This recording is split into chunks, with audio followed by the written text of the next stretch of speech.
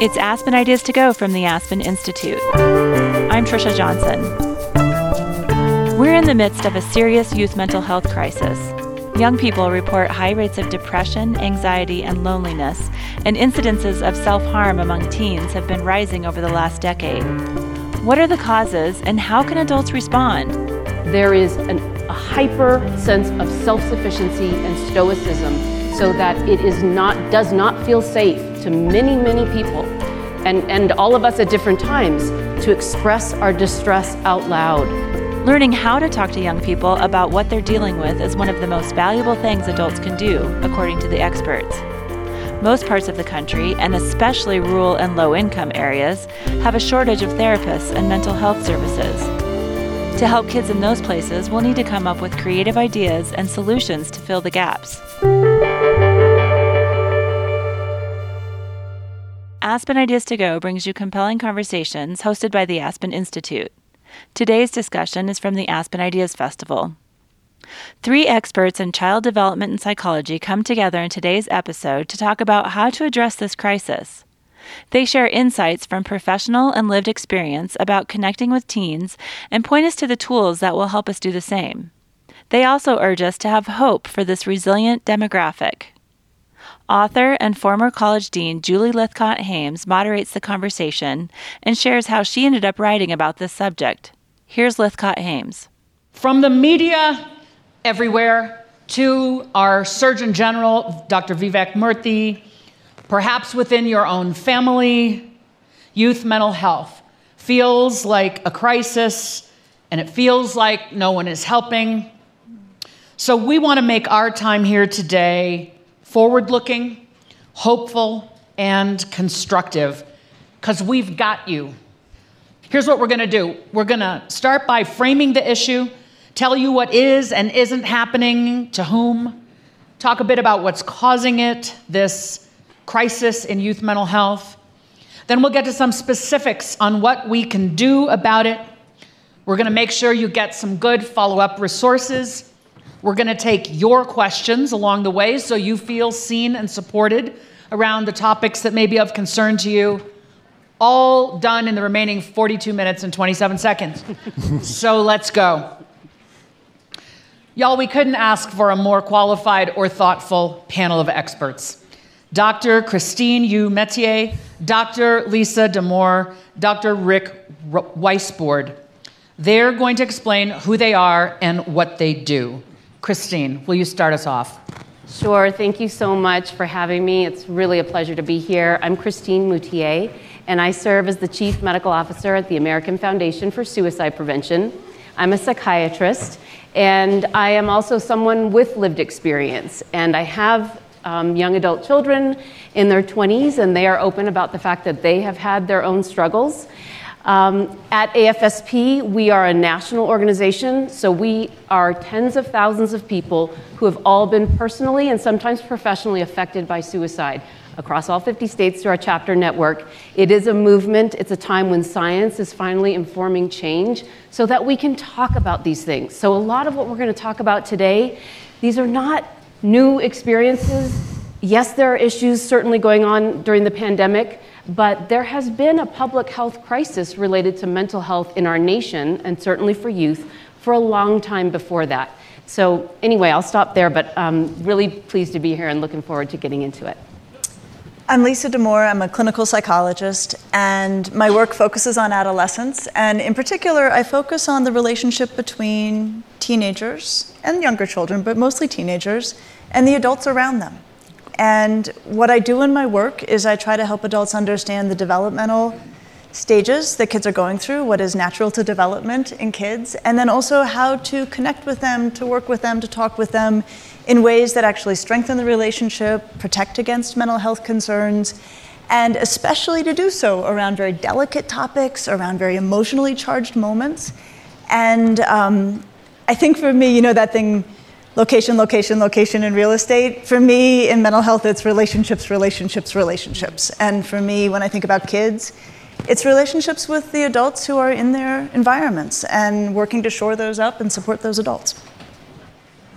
Good afternoon, everyone. It's great to see you, and I'm so delighted there's interest in this topic. My name is Rick Weissbourd. I'm on the faculty at the Ed School and the Kenney School at Harvard. I'm a psychologist.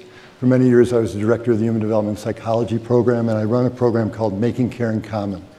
And Making Caring Common is rooted in our research, which indicates that the degree to which we have elevated these aspects of success, achievement, and happiness as the primary goals of child raising and demoted concern for others, concern for the common good, concern about justice. And we are trying to put front and center in child raising, again, concern for others, concern for the common good, concern about justice.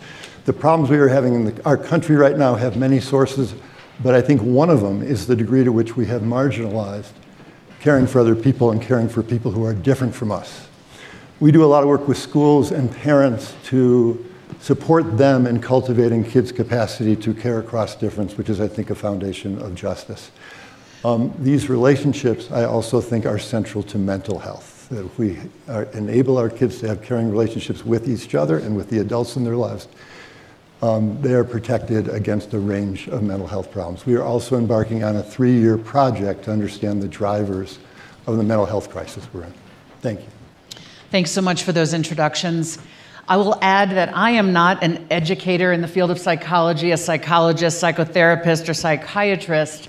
My stance here is that of a former college dean, where I observed the rising poor mental health in college students and decided to write a book about what I was seeing, specifically the ways in which certain elements of parenting were contributing to what we were seeing in young people.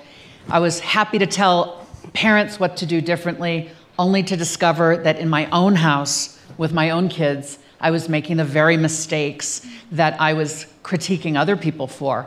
So I'm now this person who's a lot more humble, a lot more curious about what we can all do to support our kids in thriving.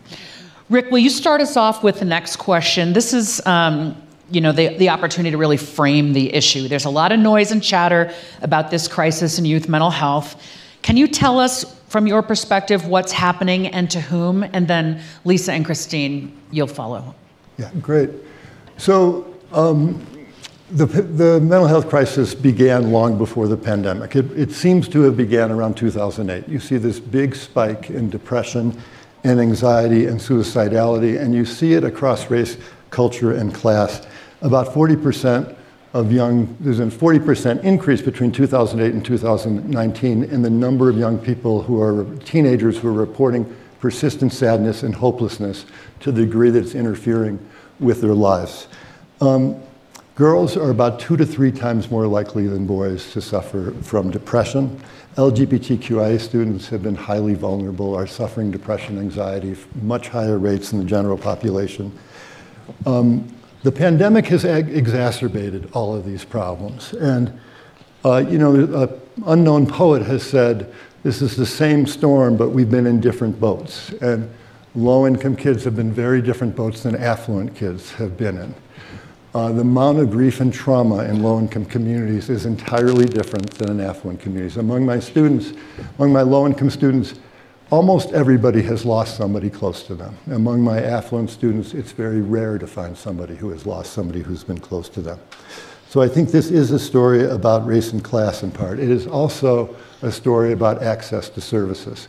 Affluent kids seem to be suffering about the same rates of depression and anxiety and substance abuse as low-income kids, despite the many stresses that low-income kids endure. But the causes are different and the consequences are different. I live in Boston, and Boston may have the highest per capita number of therapists per kid in the country. My wife and I have a hard time finding a therapist for our kids' friends. I mean, there's a terrible shortage of therapists in places like Boston and New York. There are vast parts of their country where kids do not have access to services. In low-income communities, it is shameful and criminal, the lack of access to services that kids have. So I would really encourage us in this discussion to focus in part on that population. I'm going to just build from what you said. I mean, I think absolutely COVID was an accelerant. Kids who were suffering suffered more. Kids who were well supported and protected, I think, by and large got through okay. But we are sitting now in this access issue and access for care. And I have the same thing. I mean, I couldn't have a better network for referral, and I cannot find clinicians for the kids I want to find clinicians for, which means that as we think about solutions, we're going to have to think about scalable interventions that are already available. And I think one of the challenges is it takes a long time to become a good clinician. And so even if today we decided we were going to triple the workforce of mental, it's going to take 15 years to get, that's not going to work. So we need to think much more on the ground and scalable. The only thing I'm just going to throw in there, and this has flown so completely under the radar, and I think it's important for people to know, one of the good things that came out of the pandemic is that, at least in psychology, we created a national license, which we've never had before.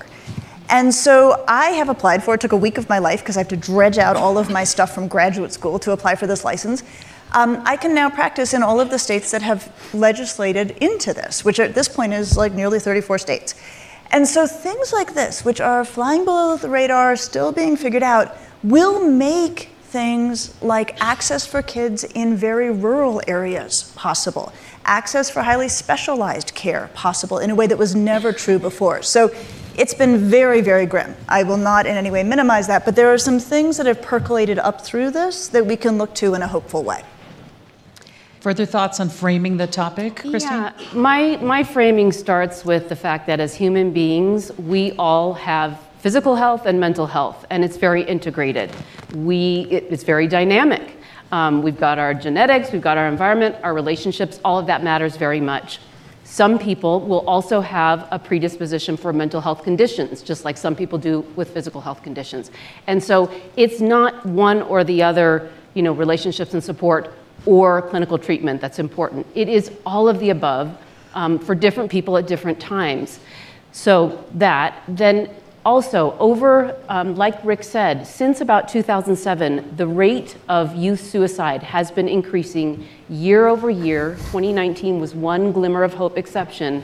But during 2020, when the rest of the nation actually saw a decrease in the national rate of suicide, believe it or not, for the beginning of that pandemic period, youth and young adults rate actually rose. So it's hard to talk about all this because every person and every subgroup, we're all very different, facing different kind of unique vulnerabilities and environmental kind of stressors and opportunities.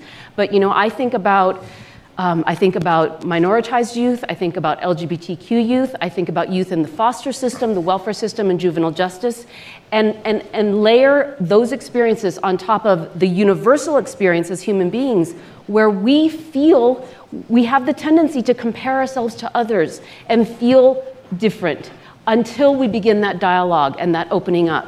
So I think this conversation is going to be very broad, but I think we're going to try to get to sort of a framework for what can elevate all of the above. Elevate, and optimize mental health, but also potentially address and mitigate suicide risk. I really appreciate hearing your thoughts on who's impacted, the various populations that are most underserved in our nation, not surprisingly, are over-impacted when it comes to poor mental health. I'm raising my kids in Palo Alto, California, which is a very affluent community, and frankly became well known to those who didn't already know it because we had not one but two suicide clusters among teenagers in our public high school community in the past decade.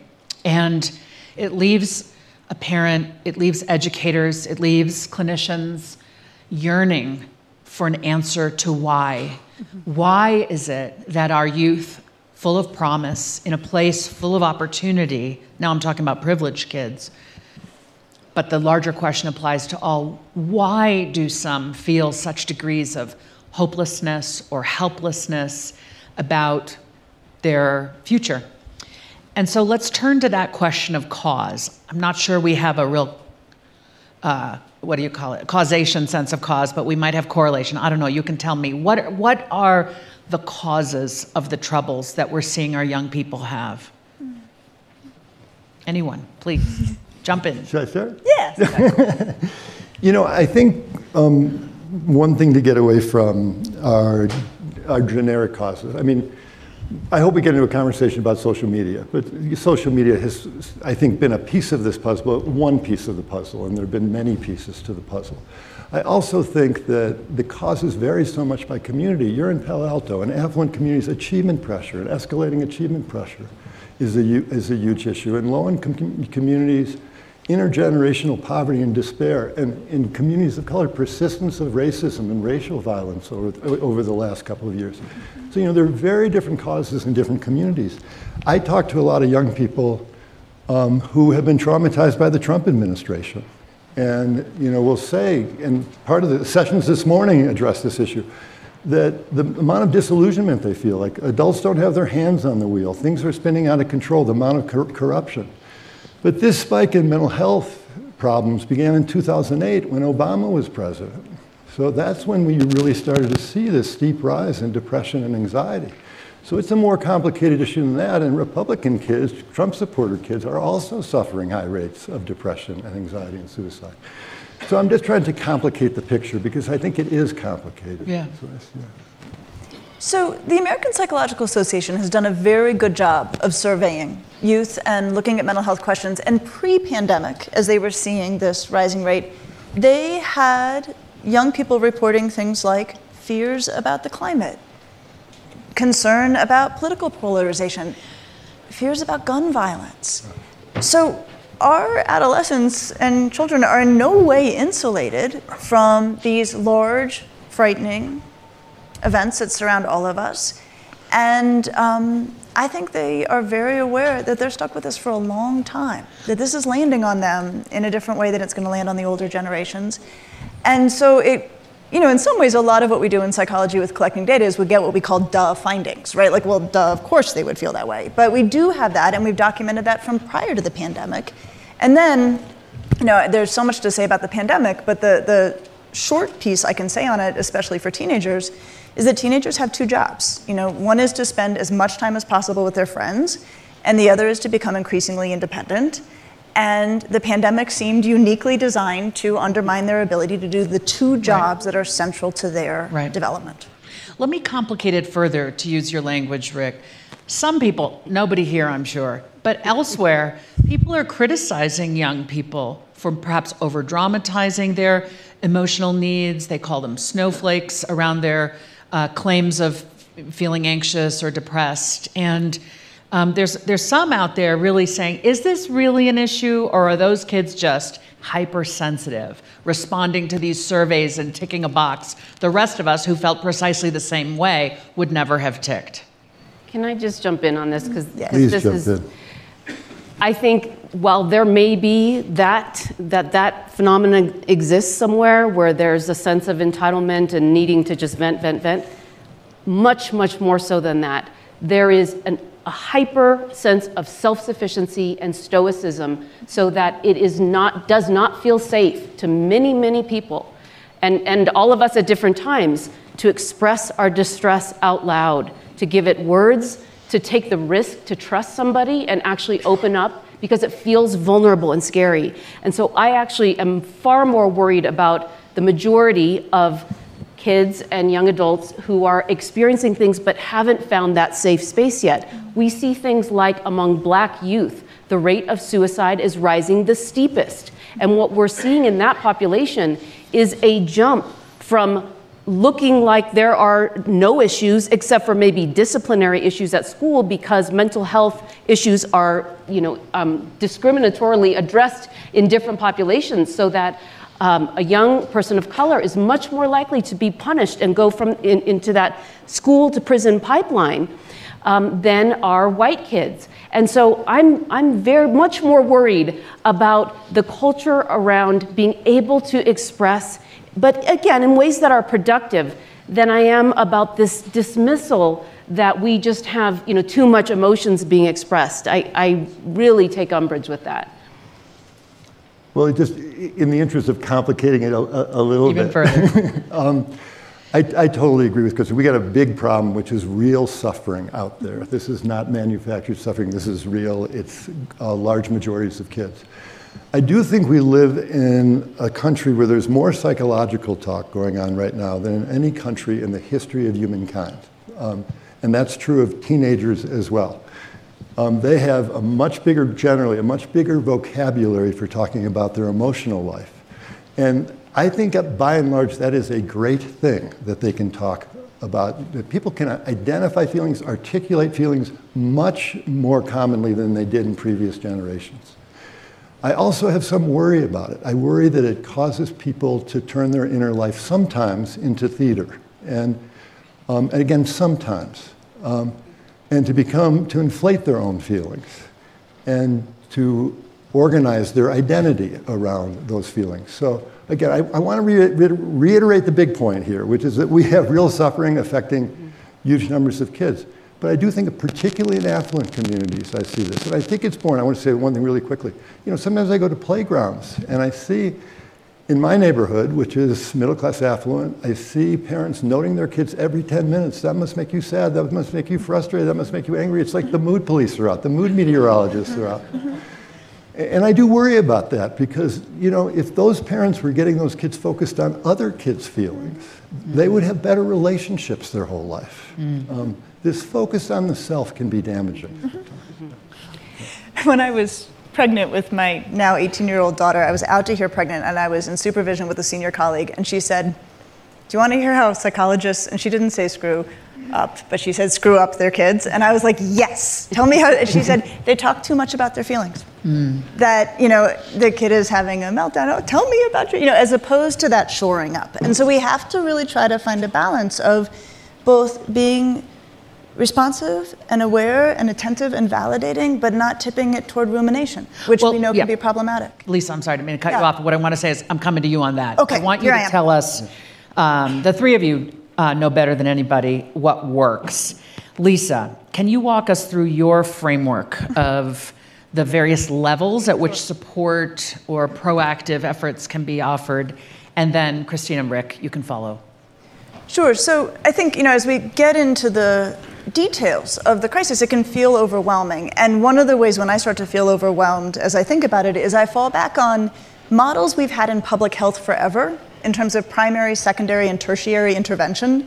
So primary prevention is things we do for everybody. So it's if we took it to oral health, that's the fluoride in the water. Secondary prevention is when we identify an at-risk group. So that would be kids who are likely to get cavities. And then tertiary prevention is when there's already somebody who's suffering, so a kid who's got a cavity. So we can take that same model and use it to think about how we're going to tackle this mental health crisis. So I'll spool out the primary prevention piece a little bit, because that's where I sit. So I work in this space of relationship between adults and kids. And one of the things I think we can do right now that will make a meaningful difference in terms of how to be more helpful to kids, and this gets exactly to the point we're making here, is to get really, really clear about what mental health is. And the definition of this has gotten a little bit off track. And the definition that has started to emerge, or I would say actually has emerged pretty strongly in the last 10 years, is that you know you're mentally healthy, you know your kid's mentally healthy if they feel good, right? If you're feeling good and your kid's feeling good, then you've got mental health. This is not a way that we have ever defined mental health. And a way that we can think about it that actually I think helps reassure and then also direct us is to remember that mental health is actually about having the right feeling at the right time, a feeling that makes sense in its context, and then managing the feeling effectively. Managing the feeling in a way that brings relief and does no harm, as opposed to managing the feeling in a way that actually deepens it or causes harm.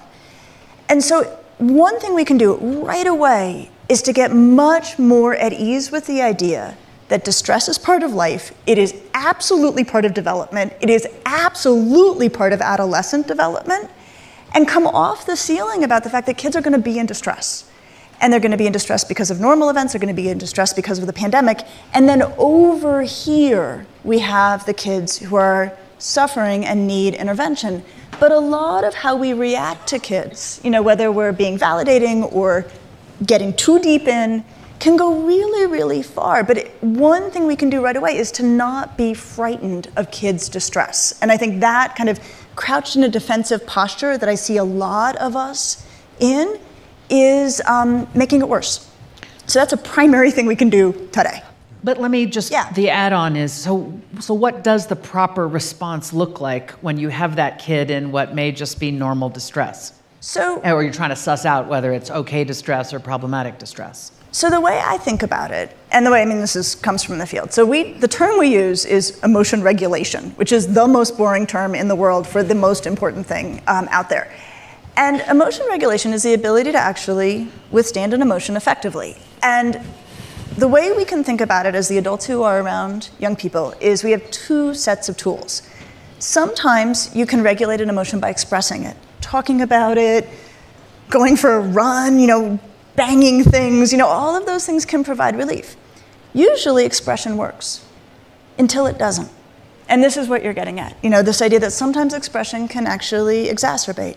When expression isn't working or it's not what the kid is inclined to do, we have another set of tools that doesn't get talked about nearly enough, which is about bringing emotions back under control, right? Finding comforts, finding distractions, going and making yourself useful, right? Things like that.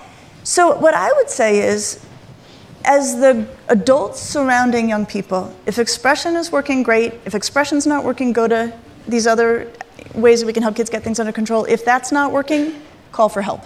Okay. Let's turn to Rick and Christine on this primary level. Anything to add there? If not, we'll move to the secondary and tertiary levels. I would say I'm sorry, Christine. Do you want? No. Oh. You're already in. Go. I would say on the primary level, a couple things. One is I don't think we're going to therapize, or we need more therapists, but at least as said, we're not going to therapize or medicate our way out of this problem. And we really need to think about prevention and how to get kids connected to adults who care about them. There are a huge number of kids who are isolated, lonely, disconnected from adults, and we need to be intentional and proactive about this.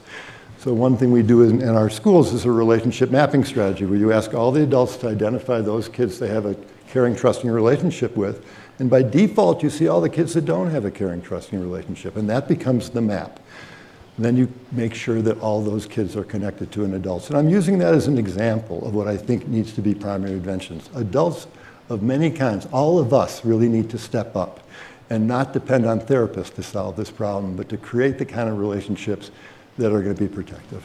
You've also talked about the imperative that kids have some kind of purpose or something outside of themselves that is... Yeah, thank you for reminding me. I think for many kids it's more therapeutic to be helpful than to be helped. And that doesn't mean that a lot of kids don't need to be helped. But when we get kids to attach to things larger than themselves, when we get them to help others in meaningful ways, we have terrible problems in the world. When we get them engaged in solving those problems, that can be very therapeutic for a lot of kids. And it's good for the world. The self by itself is a poor site for meaning. Most of us find meaning in our connections to others and often by helping others in some ways. So that's a big part, I think, to answer the question. Christine. It's adults and it's also peers. So young people know when their peers are suffering and they take their responsibility as a friend actually very seriously. So we heard from them that they wanted to know what to do and how to open up that safe and supportive dialogue. So there is an ad campaign called Seize the Awkward that we worked with the Judd Foundation and the Ad Council on, and it provides a whole bunch of tools that you can go to and just use and learn. And I would say that is actually kind of a primary prevention because that's creating a skill set within the community of young people so that they can do what they want to do, what they're naturally poised to do, which is to support one another. And then the other thing I'll mention in terms of, it's probably all layers of primary, secondary, and tertiary. Yeah, take us there. Is that pediatricians are on the front line and have not been trained in mental health, but really are by default, it felt like they were drowning in it, certainly these last couple of years. So the American Academy of Pediatrics partnered with my organization, the American Foundation for Suicide Prevention, to create a whole bunch of tools for pediatricians. And so just a practical tip, if you're a parent and you're not sure where to start and you're really worried about your child, and you don't have a therapist or a mental health professional, lined up and ready to go, I would start with that pediatrician and don't assume that just because they're primary care that they won't be able to dive in and start that dialogue and actually do quite a bit potentially on their own, let alone with referral. And one thing I'll mention as well that's definitely tertiary, but most people don't realize that pediatricians have access to child psychiatrists in most states by a phone call. There is a network that's set up to allow for that real-time consultation. So there are some resources, there are probably more than we realize. Any more on what secondary or tertiary level support looks like? Well, from a secondary standpoint, and this is probably kind of primary and secondary, there are mental health support and education programs going on in faith communities, in barbershops and salons. We have a partnership with doing suicide prevention education work in Black churches. So there, I think the idea is where we are in our communities, that's where we must embed, and needs to be customized, actually. Mm-hmm. The dialogue has to include those who are in the community, the saying that nothing for us without us. And I'm almost embarrassed that on this panel we don't have a young person, and we want to hear from anyone in the room when we have time for that. Yeah, I would just add, I totally agree with Christine's last comment about being youth-led in this. I also think, we have a problem of hopelessness, of young people not having hope. I don't know if any of you have seen nihilism. I don't know if any of you have seen Euphoria. I don't know if you're going to be able to bear seeing Euphoria. But it's a lot about hopelessness and nihilism, and a lot of young people are saying in our focus groups that they really relate to it. And so it raises this critical question for us, which is how do we cultivate hope in young people? And I think we do it in part when they feel like they can impact problems that they care about, and when they trust us, and they trust us to be really working diligently to confront problems in the world that they're seeing right now. I think those are going to be the big levers for hope. We're going to open it up to your questions. I'm going to try to take about 8 or 9 minutes of questions and then come back to the panelists for some final thoughts. So yes, in the back. Yep. Here comes a microphone. Thank you. Thank you. John Haidt, Rick said that we were going to maybe come back to social media, and so I'd like to force that right now. Yes. And Rick also said that the problem begins in 2008. Now, if you look at the suicide statistics, that looks to be true, but that's in part because there's a 3-year dip in suicide before that. If you look at anxiety, depression, and self-harm, those are pretty level until 2012, 2013. So that all seems to go up around 2012, 2013. This happens across races, across countries. The exact same thing happens in Britain and Canada at the exact same time. It hits girls the hardest. It hits preteen girls the hardest. Why is this? What could cause a global effect that hits preteen girls the most? And given that the girls themselves say it's social media, the correlational evidence is very consistent. The experiments are there. Facebook's own research says it. So, if all signs point to this one thing as the murderer, why are you reluctant to say maybe it's social media? Oh, no, I wasn't.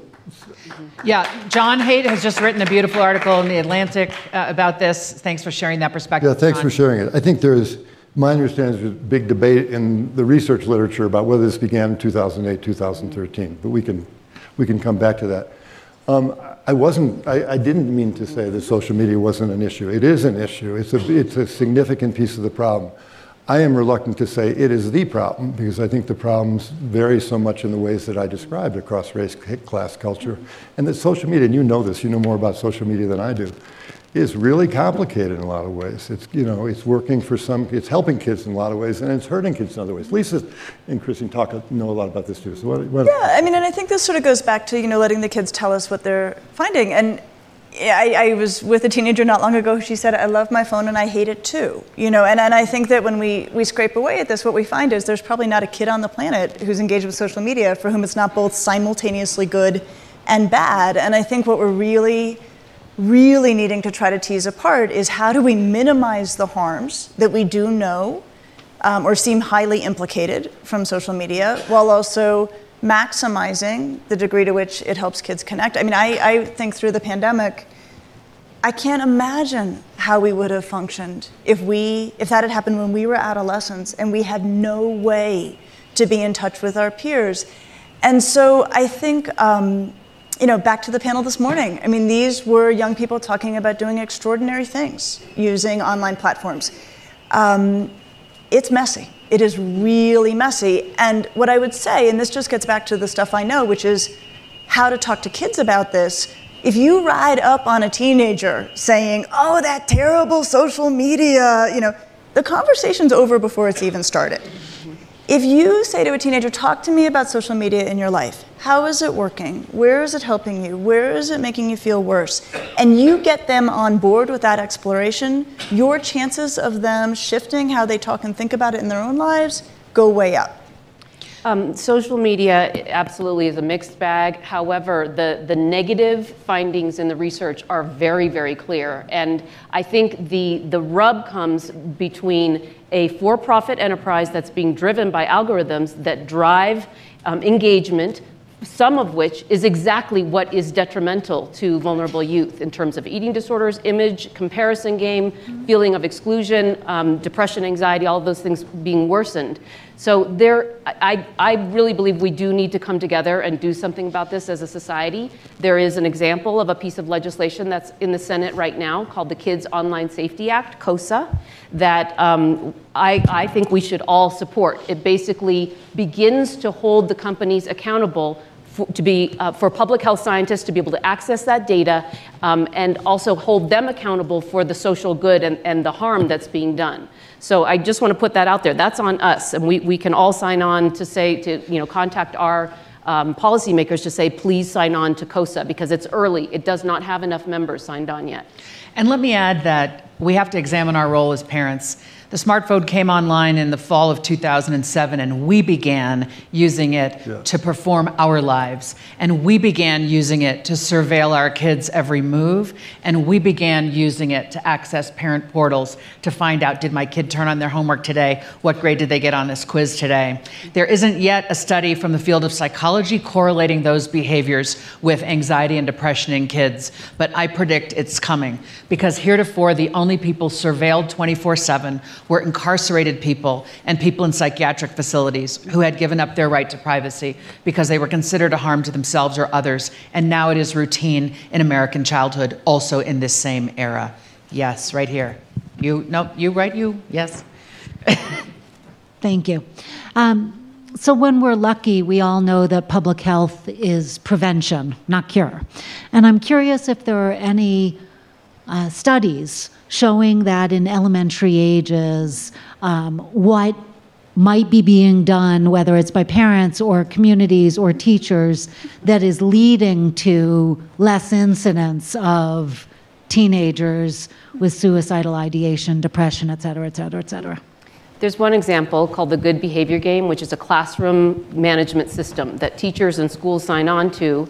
And the kids who in kindergarten and first grade were exposed to the Good Behavior Game system, studied out 15, 20 years later, were shown to have less of all of the bad things and higher rates of employment and so forth. And what the Good Behavior Game essentially does is helps promote self-efficacious behavior, so that kids learn that I can control my own actions, and that when I practice and grow that muscle, that it leads to my own sense of self-esteem, and that can kind of snowball on itself. Versus the kids who have those vulnerabilities, when they're not exposed to that, they're getting in trouble over and over again in a way that sends them down the opposite path towards those higher risk behaviors. And isn't that a really smart investment? Yes. She asked, isn't that a very smart investment? That is, to me, that we need all layers, and it involves engaging schools. Right now in our nation, we've got, frankly, it's a battle, because we have these programs and simply social emotional learning curricula being incorporated into schools, which is a very good thing, is being confused and conflated and being politicized into something that it isn't.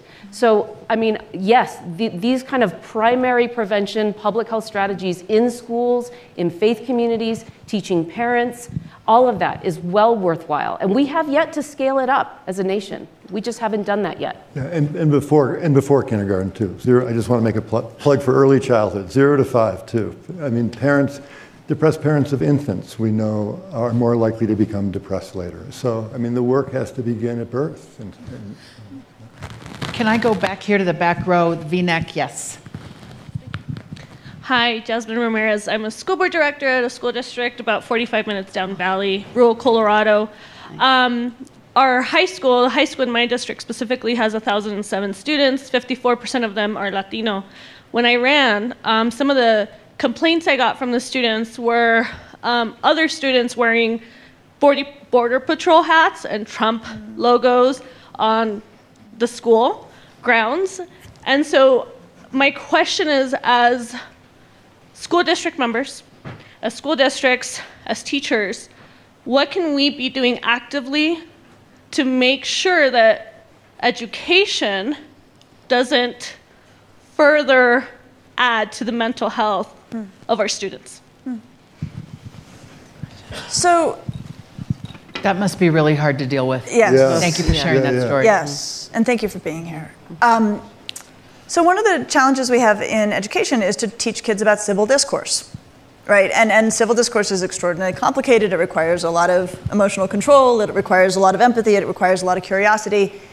I think civil discourse is teachable. I think what's really hard is they're not seeing a whole lot of it around them in the adults. And so I think we need to grapple with the fact that if it's going on among the adults around them, it's very hard then for us to ask kids to come to school acting differently than that. I would just add one thing. I mean, first of all, I really appreciate the question, and I want to just give a shout out to teachers and educators around the country, because teachers and educators are leaving the profession in droves. They've been underappreciated, under-heralded during this time. I also, I wanted to make another point. What was the other point I wanted to make?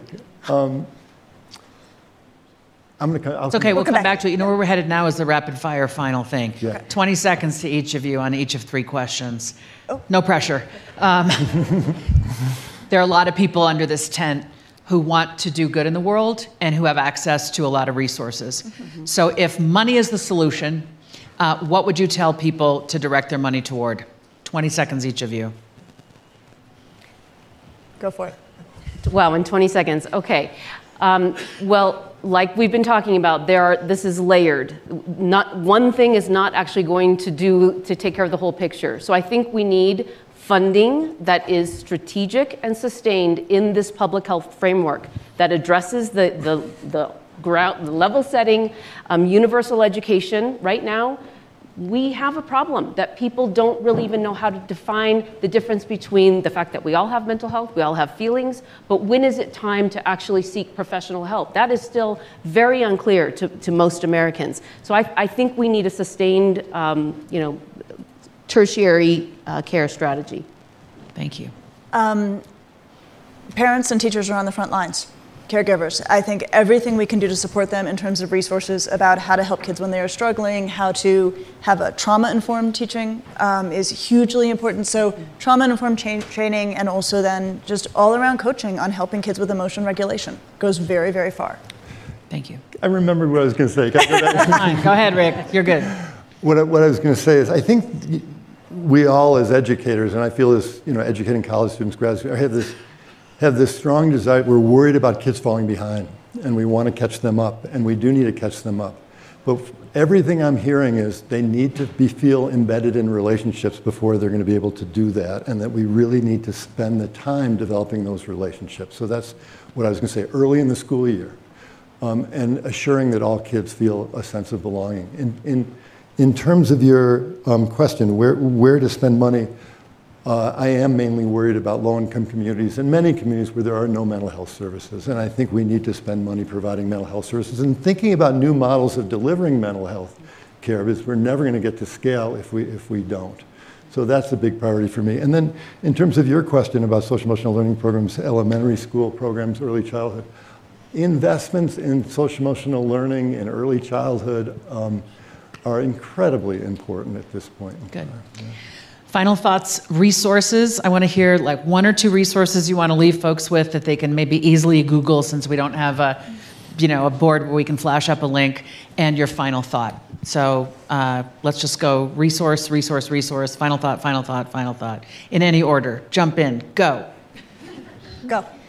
Okay, I think no matter what you do and who you are, you have a role to play. And it might start with simply engaging in a more deep, vulnerable conversation with the people who are in your lives, and especially people that you might be worried about. So a resource that I want to recommend is something that we created called the Real Convo Guides. It's at AFSP, Real Convo. And AFSP stands for American Foundation for Suicide Prevention. And there's a host of resources there, including tips for parents, resources for schools, like a school district model suicide prevention policy that all school districts should be utilizing to create that culture of respect and safety. All right, I'm going to do my resource and my final thought together real Great. fast.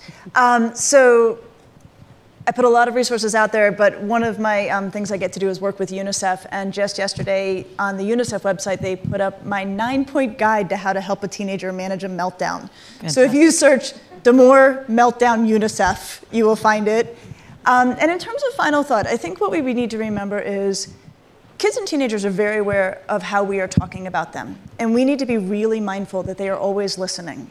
And I worry about how it feels for them when there is nothing but hand-wringing and fear and disparagement or worry.